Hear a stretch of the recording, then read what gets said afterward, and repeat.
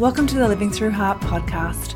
I'm Donna Joy Usher, and I'm an analytical hypnotherapist, a psychotherapist, a spiritual healer, a magnetic mind coach, and a multi-award winning best-selling author.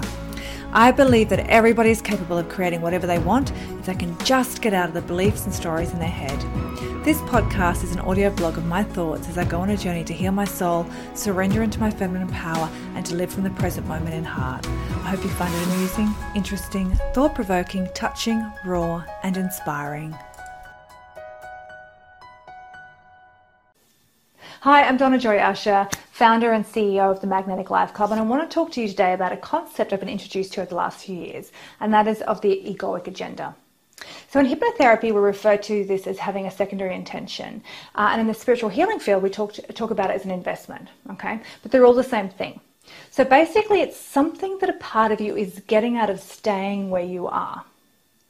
So when this is super, right? If you're getting something out of staying where you are, when you're happy and exactly where you are, right? And this is exactly where you want to be. But it's super frustrating when you're not. You see, when we have an egoic agenda, which is conflicting with what we are trying to create, then we will be stuck in an oscillating pattern.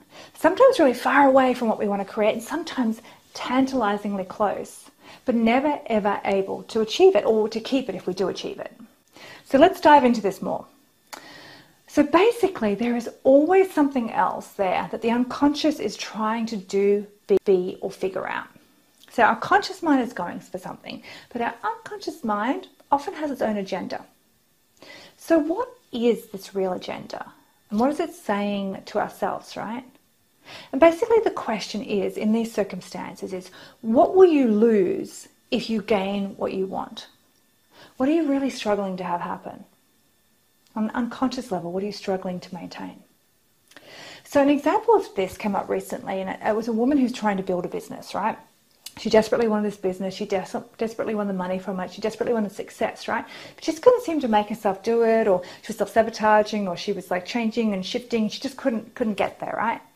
And when we dug deep into what it was, basically what came out eventually, right, was that she felt loved from her husband because he supported her.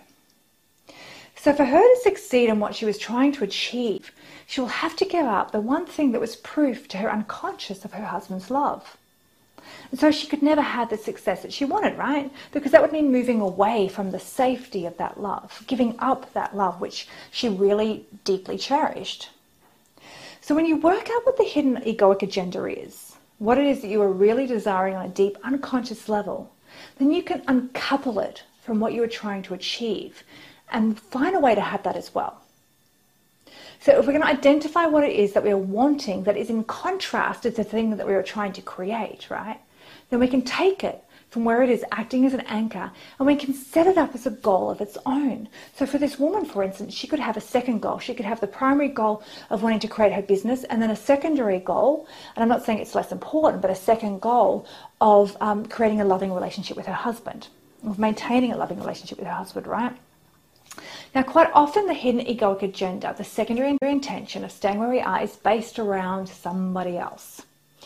If I stay here, then no one will think bad of me, or my father will still be proud of me, or my spouse will feel good because they're providing for me, all right, or I'll still be loved, or I won't lose my friends.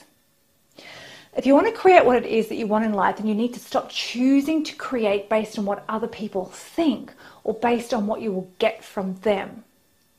This has to just be about what you want. So this is the truth behind manifesting. It has to be a true choice on what you want, not because you're trying to escape something, not because of this egoic agenda. When you are basing your worth on what someone else thinks, then you end up recreating that again and again, often in a limiting way.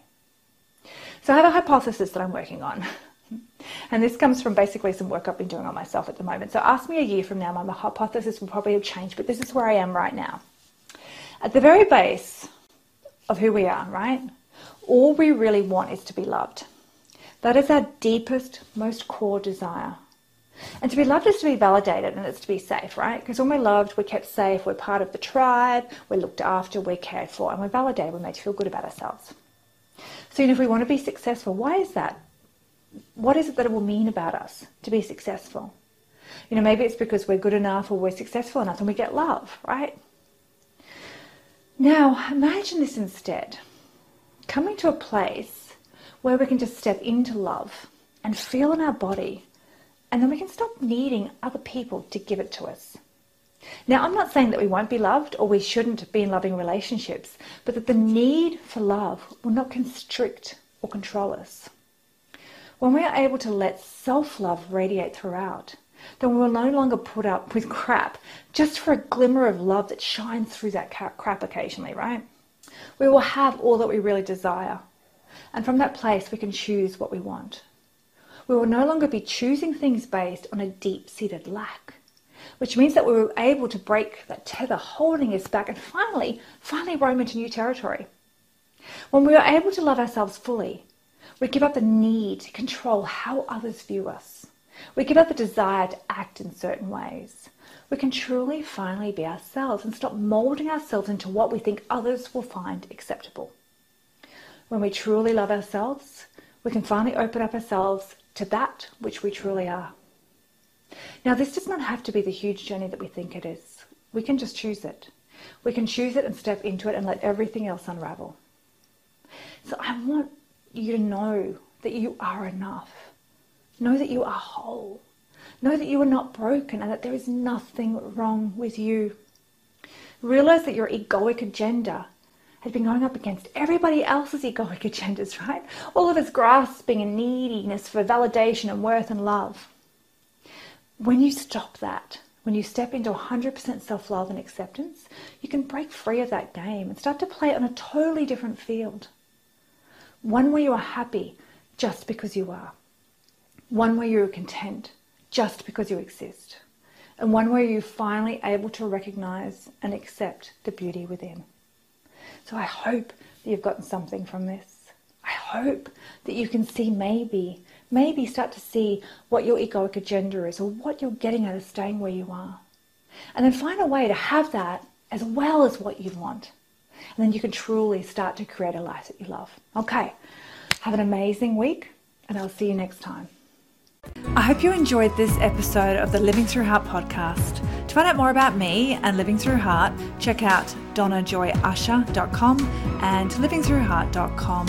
There you'll find links to everything you need, including some free tools to help you and ways you can work with me on your own soul healing journey.